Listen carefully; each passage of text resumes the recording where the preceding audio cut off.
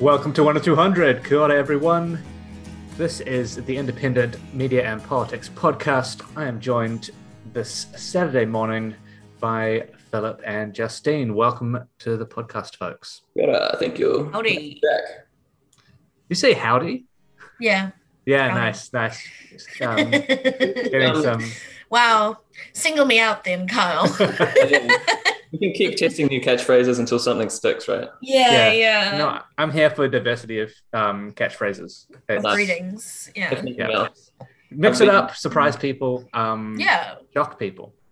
I mean, I sometimes say y'all. I just have no right to say that. There's just no connection whatsoever, but I do say it's a good one. It's a good catch-all term. It's better than saying guys, right? I claim American cultural imperialism. So I think we all have the right to do that. Yeah. I speak English and I've never even been to the country, so in a way. So true. But yeah, it's nice to be back. I feel like I've not been on a podcast for like a few months for various like sickness and busy reasons. Or because I was poisoned by rival podcasts. Take me out. I mean, that's the most likely outcome. Yeah. Also, you have microplastics in your blood now because of the rival podcast. Exactly. Thanks, Te Kuaka and Postingcast and the Gone by Lunchtime guys all poisoning me.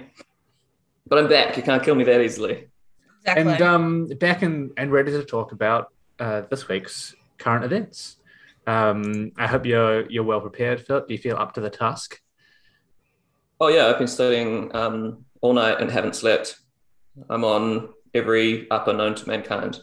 I wanted to start with saying a few words for Moana Jackson, who passed away this week. I'm not sure that we could ever do him justice in terms of the work he's done, not just for New Zealand and Aotearoa and Māori and Indigenous politics here, but globally as well. It's not often where someone in the public sphere dying hits me this hard, and there's just such an outpouring on social media during this week for Moana as well, and I just wanted to make mention of that at the outset of the cast. Yeah, I feel the same way, Kyle. I met Moana twice, very briefly, but certainly he was a great man, and I don't say that lightly, in person as well. Just an amazing man who you can't help but remember when you talk to him, because he just exuded such, any wisdom and kindness and power as well. Anyways, to me, it's crazy that he isn't a national hero. It really he is, he was one of the leaders of the decolonial movement internationally. It's not just that he's someone who's contributed to Aotearoa. Yeah. So, anyways, I think that says a lot about how colonial we remain, that he isn't really, and that it's sort of a footnote in mainstream media and mainstream society, but truly a hero and I think an icon, yeah. Yeah, totally. That's covered what I was thinking as well, is that as well as it's very kind of humbling, and you definitely get that kind of Mighty Totara falling kind of feeling. That's like, oh, that's like a space that's gone now. But yeah, it definitely kind of reinforces I guess the structures that our discourse, for want of a more accurate word, respects. The fact that he's not, hasn't been seen in kind of mainstream circles as one of the most influential, intelligent, creative, disruptive kind of people in the country. In the world. But I just mean in all spheres, absolute giant of Indigenous rights and legal thought and constitutionalism and all this kind of stuff, which is amazing, right? That we have someone like that, and who's just been living through all these different parts of, I guess, conversational history and weighing into all these debates, really like in a really measured, quiet, intelligent, but powerful way with just like unending mana. Yeah, I'm really keen to do a podcast on him specifically, so I don't want to get into it too much, but I'd like to get some more legal people together and talk about like his contributions to Indigenous law, constitutional law, criminal law, all these different like areas that he weighed in on and tied them all together. Because I think it's a really good example of how law can be used as like a weapon for good, which, you know, barely ever is. So it's nice to see. And Totally. yeah, it's just really nice to see those like disruptive potentials come out of that space when they do. And then of course it's shut down and ignored as much as possible by the kind of corporate idea of the corporate wing, I suppose, the capital wing of the legal profession. You know, yeah, that is kind of like what I've been thinking is he was truly a public intellectual. You know, I really mean this, a man of his people and the people. And you know, those people are so few and far between these days. We used to have more of them when we had more of a public sphere. I think that's also why his loss is affecting me quite a bit, because we don't make space for Moana Jacksons, for people like that, you know, and yeah. Anyways, the best of us, and you know, here's to him. All right, and now on to our normal rabid programming. So it's been a busy week in the policy space, which is not something we often get to say about New Zealand politics. It's been dominated by COVID policy and response, and Labour saying we can't do anything else because of COVID, and National saying, why aren't you doing different things about COVID? But this week, and if you're happy to take us through some of it, Justine, that would be fantastic. We've had just yesterday, the April 1st changes to a whole range of welfare state policy. Yeah, I thought you were going to ask me about fair pay agreements, Kyle. I was so ready to talk about fair pay agreements. No, let's talk about it. Let's talk about you know, the other changes, because they are good. So it's kind of aimed at helping ameliorate some of the cost of living struggles, as the price of everything just rapidly spirals out of control, and you know, working people are really struggling to get by. I think, like, in terms of just painting kind of like a picture of the kind of struggling that's, you know, the struggles that people have right now. I don't know if people follow the story of Auckland councillor Josephine Bartley told the story of one of her constituents who fell ill with COVID, a young man with a young family who unfortunately passed away. But, you know, firstly, that in and of itself is such a tragedy, and I don't think we're hearing any of the stories of the people that we're losing to COVID, which I just think is a cone of silence, which I've sort of said. Over 100 this week for the first time, right? That's a new threshold. It's such an enormous loss, and we just don't hear anything. And I think that is part of the normalization of this whole thing. But anyways, let's. But in the other, I mean, like, as if that's not enough, is like the loss of this, you know, young man with a young family. It comes out that the family can barely afford, can't afford food. They can't afford food because he's out of work whilst ill dying with COVID. I mean, that's how bleak it is. It really is. It's just, you know, shocking. Anyways, so the government has made some small changes. They've increased benefits to about where they were sort of recommended to be increased at the time of the WEAG report, which unfortunately was a while ago now. A while ago. So, you know, it's like, okay.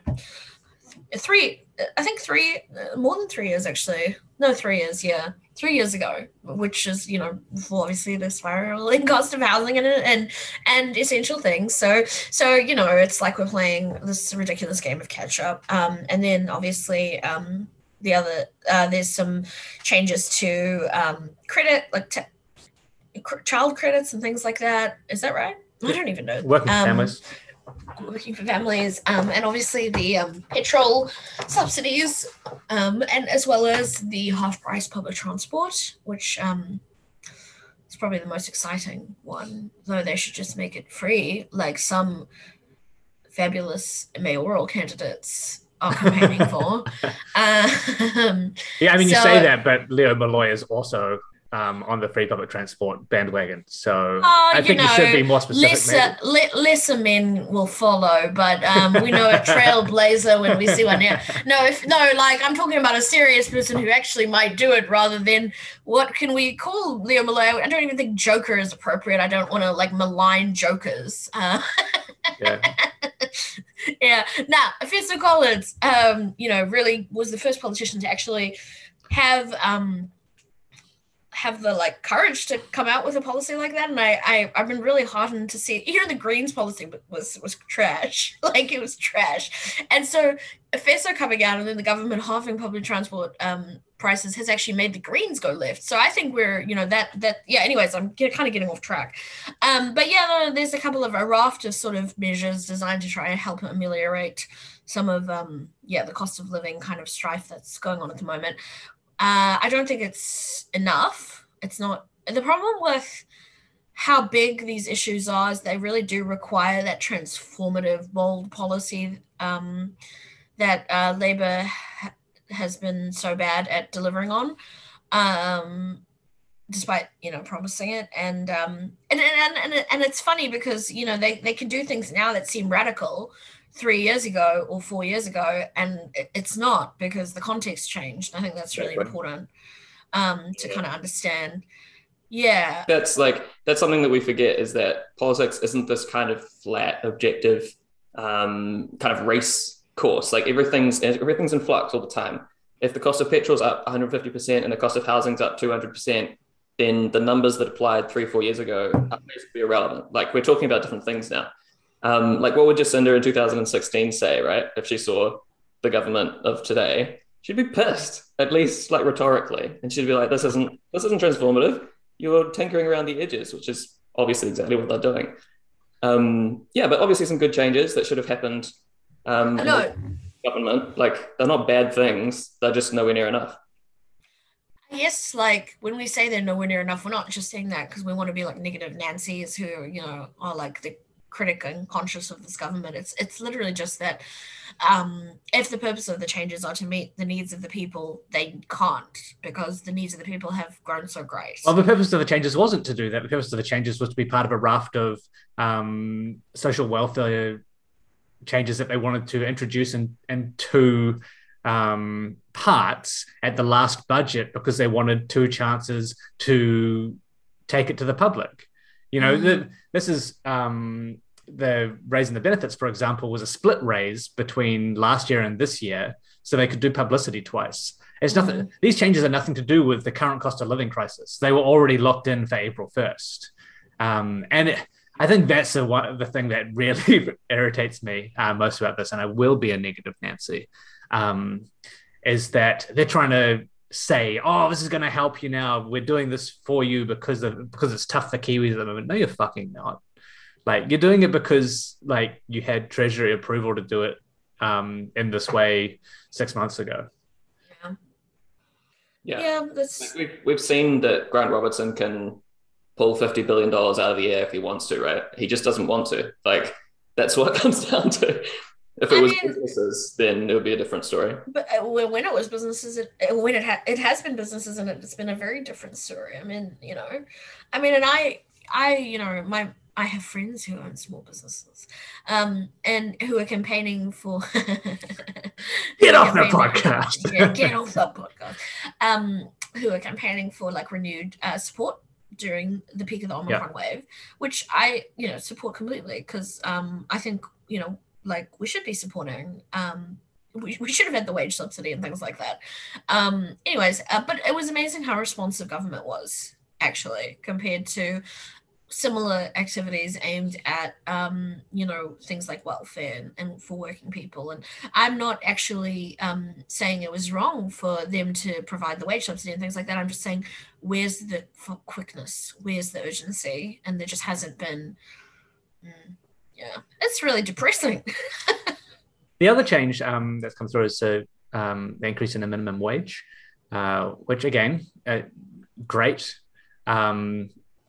but continuing to fall short of a living wage, which is the calculated amount needed to survive in society, by I think about $2. Living wage. So the living wage has just been updated as well. So yeah, it's going up in September. 23.65. Yeah. 20, yeah. So, well, do we think that some of the rhetoric that Labour are trying to grasp onto now that this raft of changes has come through is going to be indicative of what they're going to head into the election campaign with? Is this? Can we have some optimism about Labour's direction? I'm hesitantly optimistic. I'm also I wouldn't call myself hesitantly optimistic. I think I'm less optimistic, maybe. I'm not optimistic, but I do... Less pessimistic. Less pessimistic. Here's what I think, okay?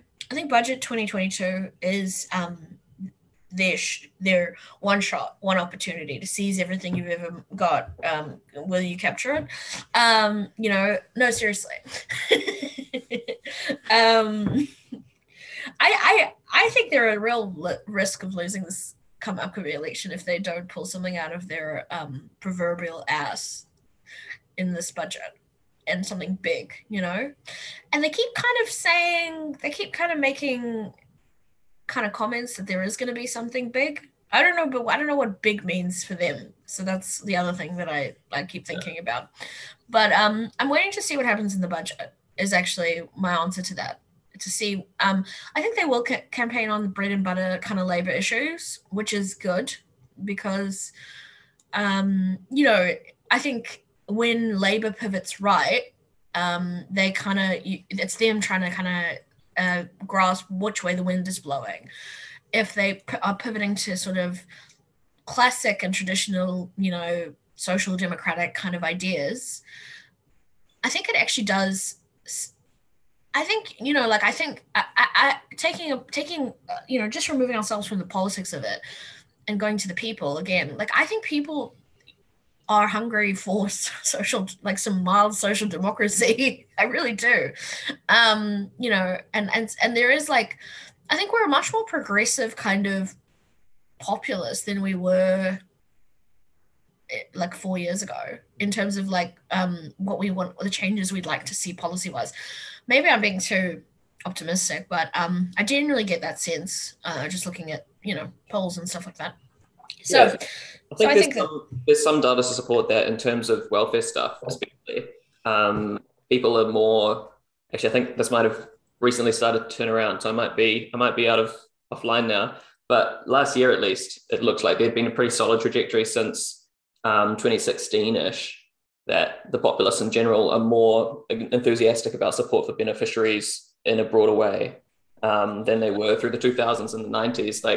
The beneficiary bashing thing seems to have reached its head and decreased. And part of that, I think, is the just clear realignment and reimagining of the citizens' relationship with the state, right? In multiple ways, as neoliberalism's failed, and more recently as COVID's shown that actually the state can do stuff, and sometimes that's good. That's okay to think about that way.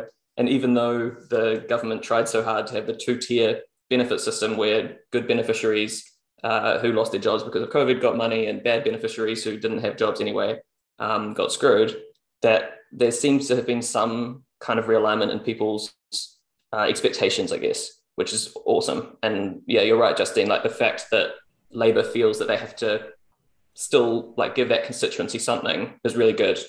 It's not whether Labour's good or bad, but their pollsters are saying they can't ignore unemployed people because middle-aged, middle-class people want them to survive now. So that's great, right? That's that's a realignment in our favor. And I think the other thing about, fair pay agreements is also indicative of changing attitudes towards unions. So, unions, like public attitude towards unions is more positive than it's been in decades. The public, by quite a big margin, supports like compulsory unionism, which is quite crazy to me. So the Law Society did a poll on this.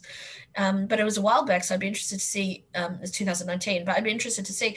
And it came out that over 60% of New Zealanders supported compulsory unionism, which they were shocked at. They were not expecting those results. So yeah, just kind of interesting movements within the electorate, I think, for sure. And it's the Western world as well. It's not just New Zealand. They were seeing huge, what I guess we call strike waves, and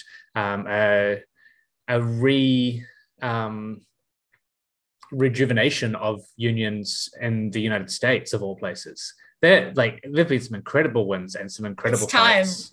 You know what, though? Like, when things get bad, that's when people, things need to get bad things need to get this bad for people to realize the utility of unions. Okay, fine. So, can I just shout out, they won today, news is coming out that I think that a union has won the first unionized Amazon workplace, which is amazing because incredible. In Alabama, when they lost that count, people were saying it was impossible, and it was foolhardy to even try. And now, less than 2 years later, first unionized Amazon warehouse. So fuck you, Jeff.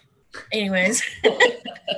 And there's a couple of Starbucks now as well, right? That's another more than a couple, Philip. It's sweeping across the Starbucks nation. The CEO of Starbucks had to resign because the shareholders were so upset at the wave of unionization. Great. It is so funny. Oh God, it just brings me joy. Anyways, that's really cool. We haven't quite seen that yet in Aotearoa, but I think I am hopeful. Well, I mean, we have fair pay agreements here. We have policy meeting some of those needs. And we did see it at the, I can't remember the name of the company that Ed Miller was doing what was with First Union, the pack and crate company. CHEP. Yeah. They had a strike and they won. And I think it was it wasn't a month-long strike. And our media barely go and cover it. They don't get much public attention because, it was also happening during the parliament protests. So why not go and see the spectacle instead? But it did get a lot of movement on social media. So many people knew about it and so many people were talking about it.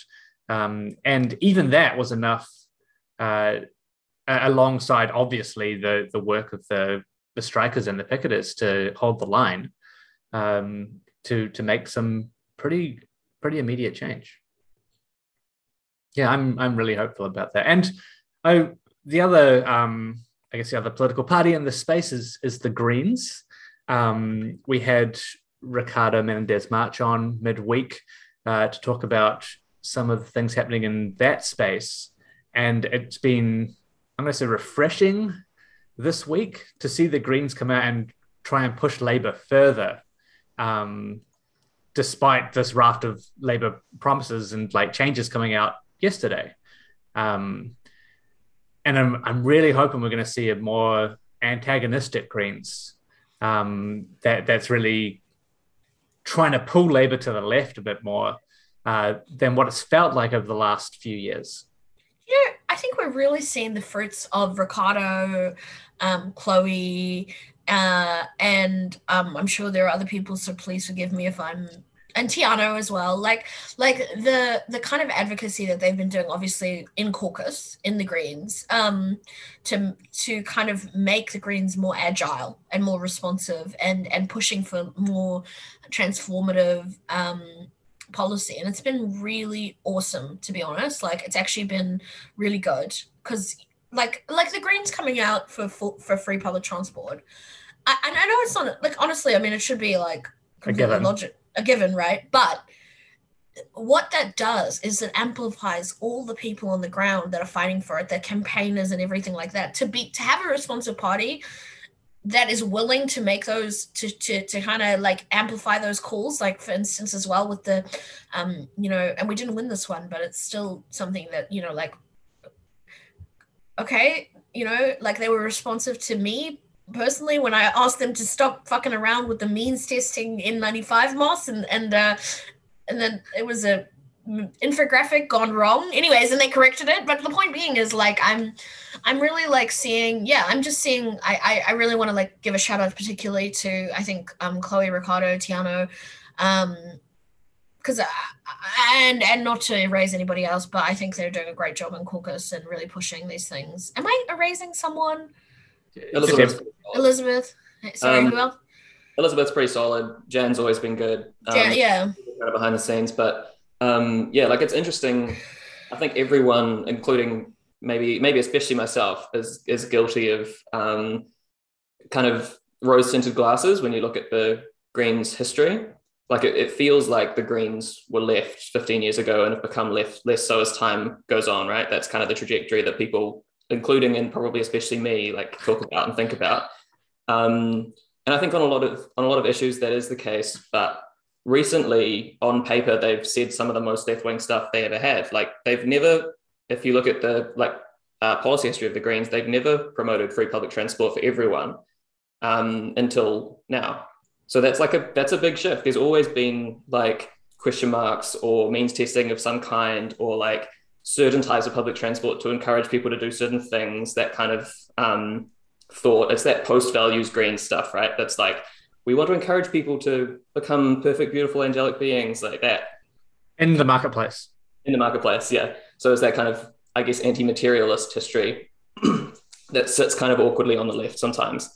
But I think it's awesome. And yeah, I think Ricardo's done some amazing work, especially, but yeah, everyone else we mentioned as well.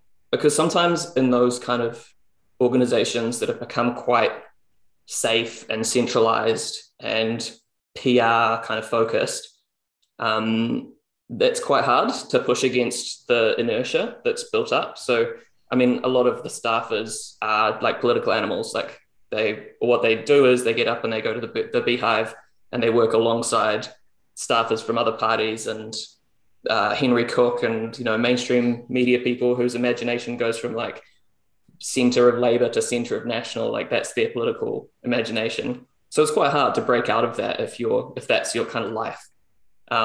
That's why MPs like Jeanette Fitzsimons and Rod Donald and kind of the first cadre of Green MPs were so revolutionary. It wasn't because they were super left-wing in every case. It was because they didn't give a shit about the rules, right? So they would just walk in and be like, what if we do this that everyone else thinks is stupid, but 10% of the population thinks would make sense? Because you can do that. That's what like a parliamentary representative democracy should hold space for. And it seems like that imagination is kind of what's gone missing. And we're just recently seeing maybe that fire starting to rekindle with Ricardo just saying something like that. Like, what if public transport was free? Based on just a few people around the country doing stuff. And Chloe has a similar mindset, I think, which is awesome.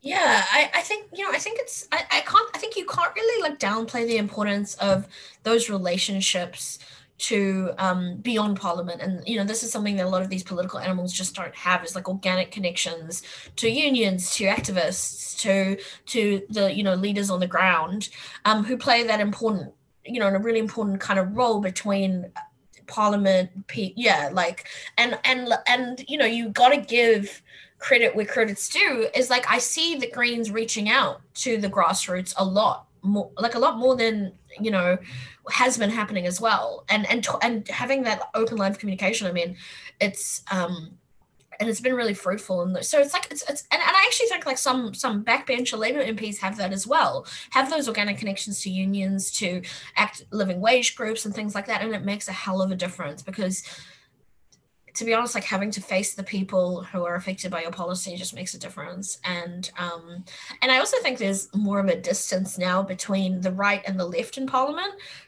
because as much as previously you could say, at the end of the day they'll all go have a beer at backbenches,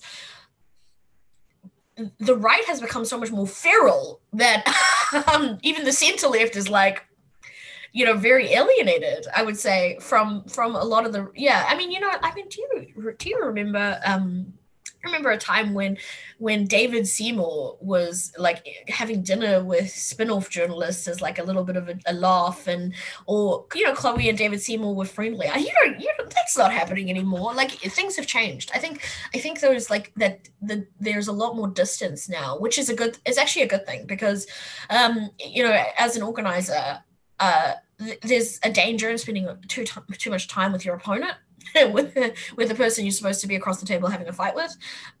So that's actually a really good thing. There should be distance between those groups, because they represent completely divergent interests, ideally, right?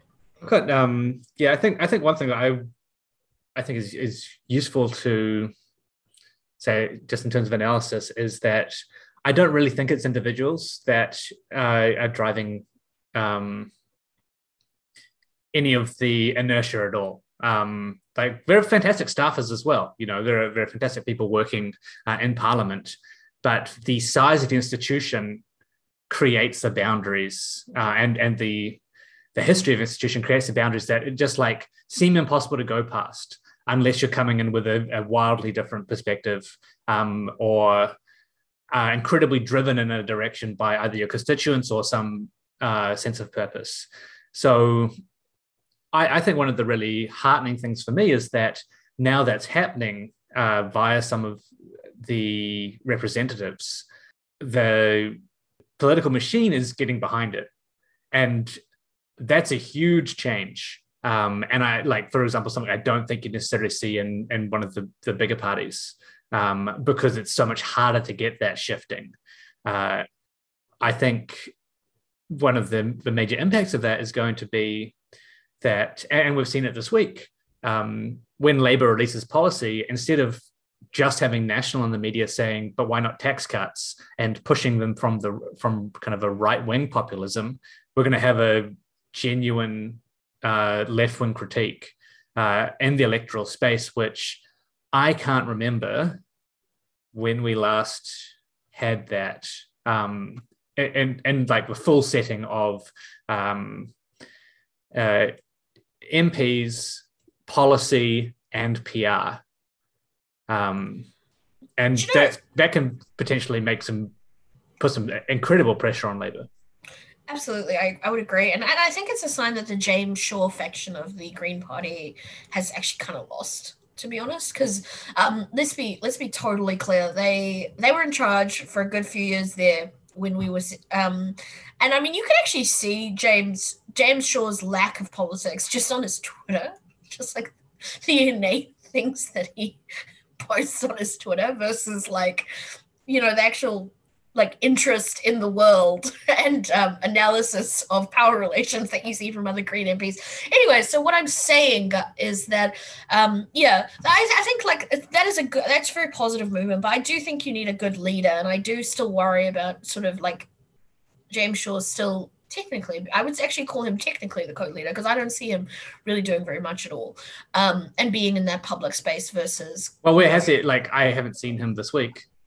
I don't know where he is. I don't know. I don't hear from. I mean, I know that he was in court arguing against, climate justice campaigners about the fact that his work is merely wishful thinking, and he's not really, as the climate minister, and he's not really intending to, which is just, he's a liability. Can we just say that? He's a liability. He's absolutely a liability. We can say whatever we want. Internationally, he's considered like a conservative when it comes to climate action. He doesn't really seem to be able to respond to lead at a time where we need leadership, and we do have that leadership within the party, so it just doesn't really make a lot of sense to me. And that's just my honest take on the whole thing. And I do also think that the leaks, the silly leaks, the damaging leaks, come from I'm always so mad about that.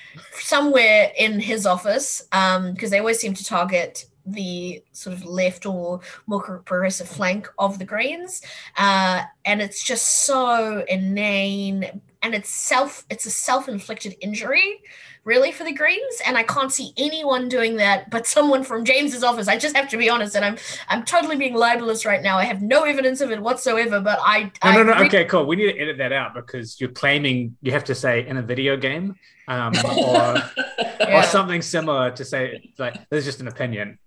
Yeah, this is totally just an opinion. And therefore it's not libelous. Yeah, not libelous. Easy. Not libelous. James, not trying to libel you, but I do. And that's my theory because it always does seem to be attacking the left, and it's totally unstrategic. Yeah, and also just resign and go get a better job. But I think definitely there's that kind of factional shift over time within the Greens. There's also which is good to see. I think that we may have a left-wing party by next election. Who knows? The Labour backbencher thing I think is interesting because we had this huge influx of Labour backbench MPs who haven't had much to do because it's such a centralised party now. Mm-hmm.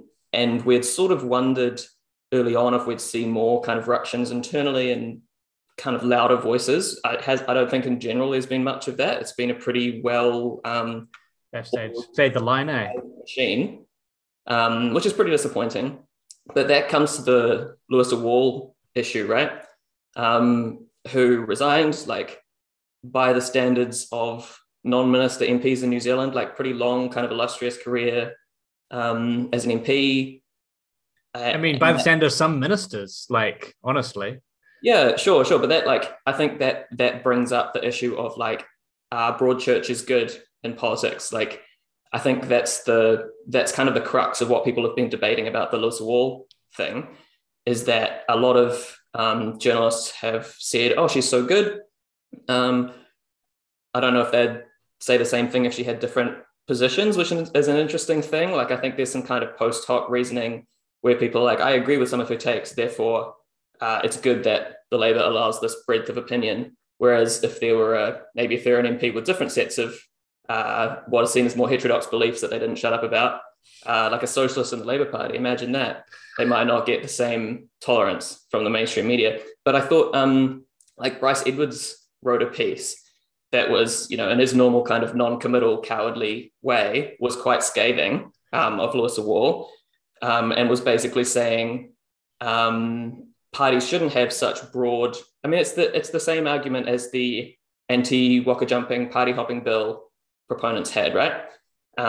Parties should have very clear lines that all the MPs stick to so that voters know what they're voting for, so that democracy is preserved in the kind of electoral sense. So when everyone votes, they know I'm voting for the Labour Party. That means A, B, and C. That means we won't get marriage equality, for example, by that standard, right? So it's a kind of centralization of I want to say I just fully disagree with this analysis of what electoral politics should be. But it's interesting that Bryce Edwards puts such a premium on diversity of thought and having a broad spectrum of debate and freedom of speech would make that kind of argument. And his own institutions. Yeah, I mean, also from memory, he was quite against the party hopping bill passing for those exact reasons. He's on both sides of every debate. I'm not sure where his head at is these days. But I think it is an interesting debate, right? Because like we were talking about before, the Greens arguably has been too wide a church for the last 10, 15 years. And that's caused issues like these internal kind of right-wing Greens leaping against internal left-wing Greens. I don't think it's an issue with broad church. And I think there is something to say for having policy positions that you take to the electorate. I think, maybe under a true MMP, rather than one dominated by two major parties, there is a stronger argument for having tighter policy ideals among your MPs, but we just don't have that. And so for me, I want as much chaos in the Labour Party as possible so they fracture into multiple parties, and same with National. Yeah, I mean, I think MMP has a tendency towards, centrism. There's it does kind of seem to leave a little bit less diversity at least within the major parties. which is because they do splinter off and then form these small parties that eventually kind of fade away.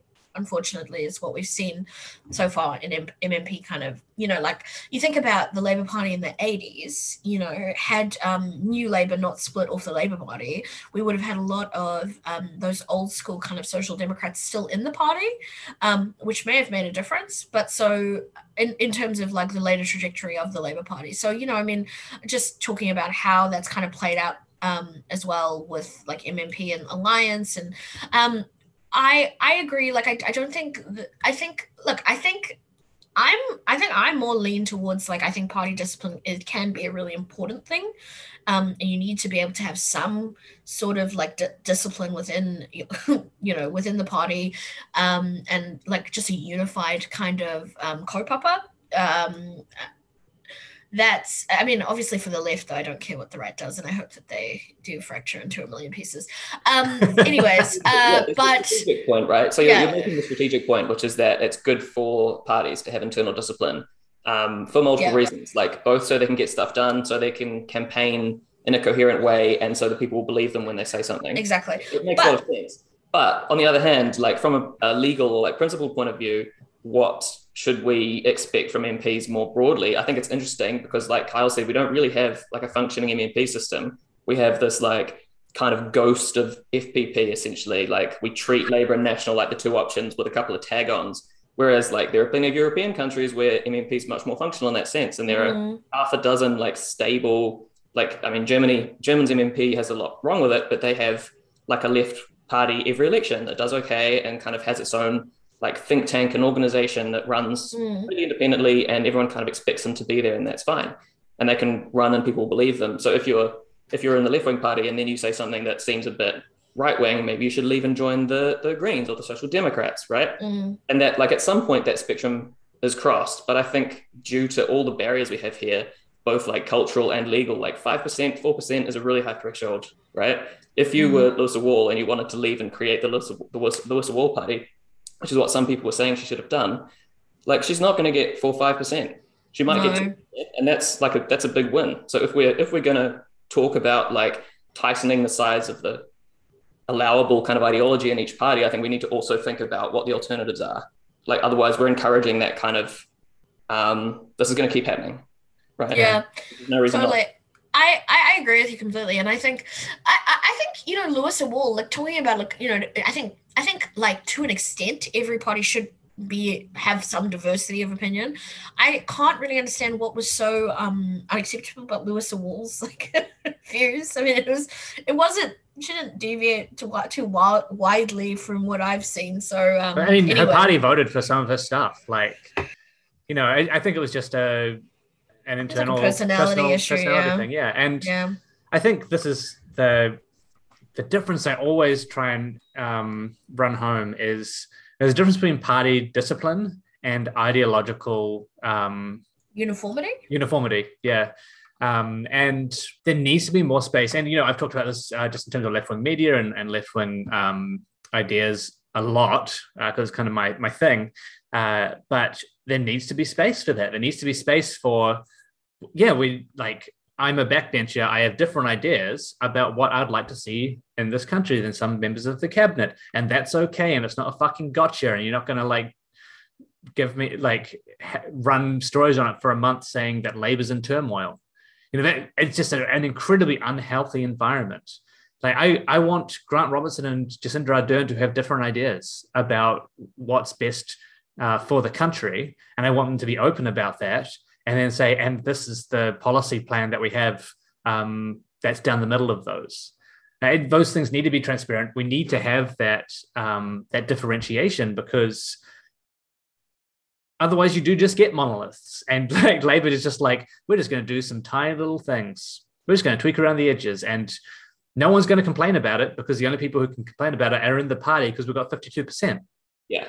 Exactly right. But so to draw the uncomfortable comparison, remember after Matiria admitted benefit fraud and electoral fraud, Kennedy Graham and Dave Clendon coming out and saying, we don't think that someone who has a history of that should be allowed to be a minister or something as MPs from within her own party, which is quite an aggressive and radical departure from the party line.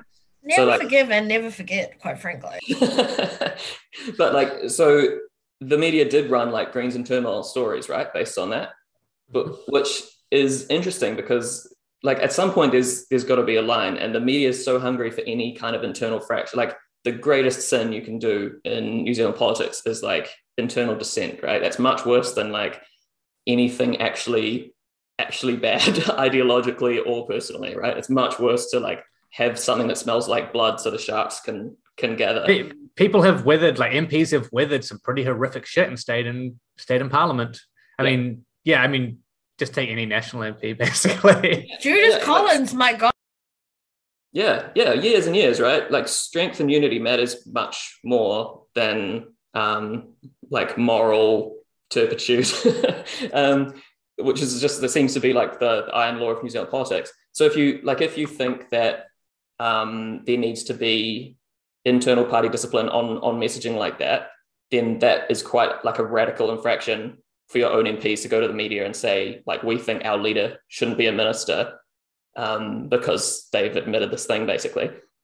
So that's like, that makes sense to me for sure, that like they shouldn't be in the party if that's how they're going to be spending their time. See, I'd say that's a discipline thing. That's like a party discipline thing. Go and have those conversations internally. I mean,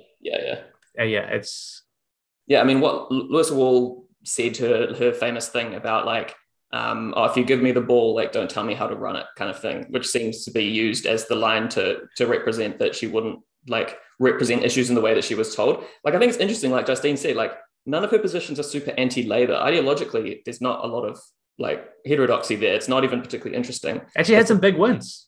Yeah, for sure. But she wouldn't like stick to PR lines in the way that they wanted her to, maybe, or she'd use like different examples from what the bloody like comms managers told her to use. It's that level of stuff that gets a bit kind of petty. That's like, really, like, what do you want? Do you just want like 50 Jacinders sitting next to each other?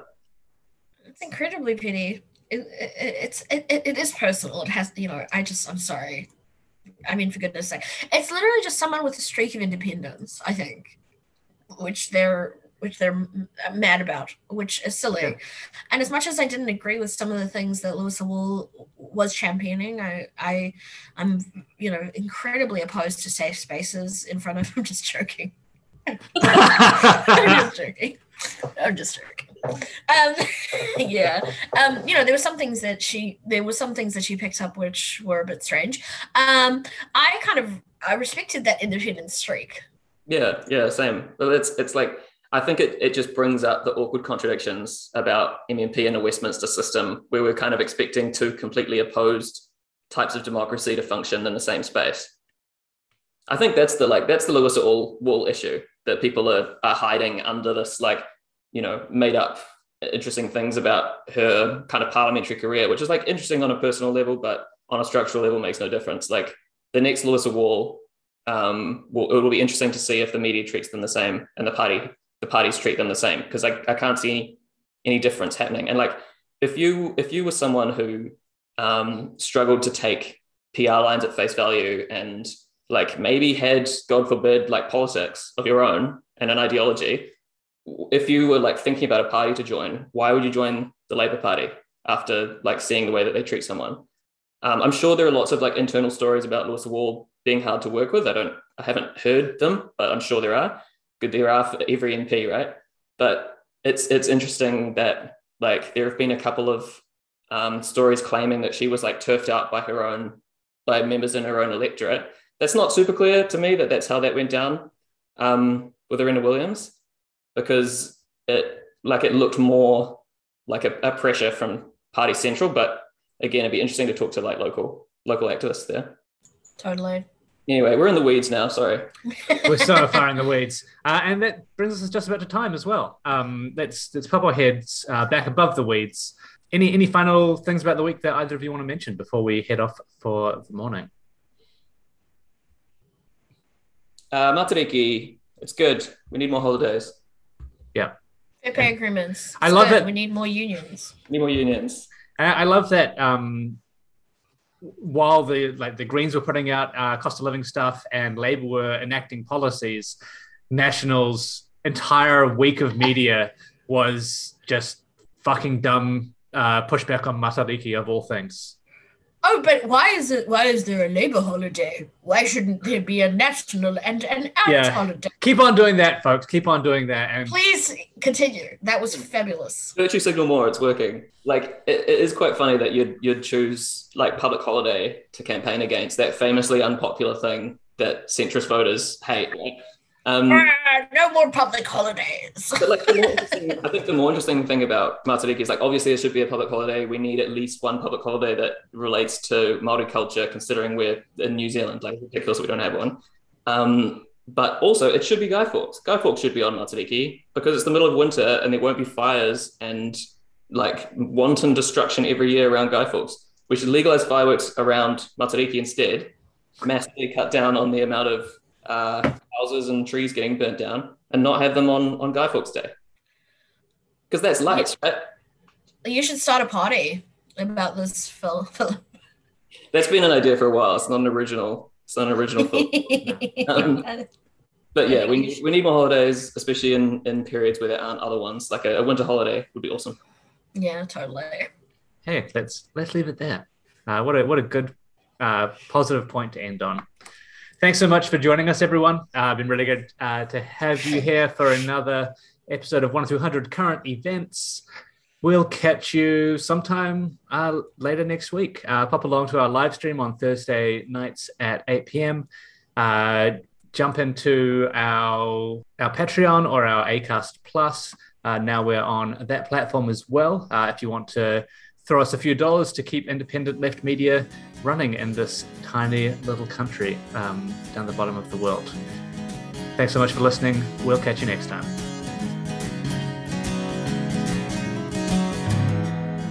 Relentless routines, the dying embers of your dreams. Is the lie aspirational? Will you die keeping your glass half full? The relentless routines, the dying embers of your dreams. Is the lie aspirational? Will you die keeping your glass half full? You don't hate your nation, you hate nationalism.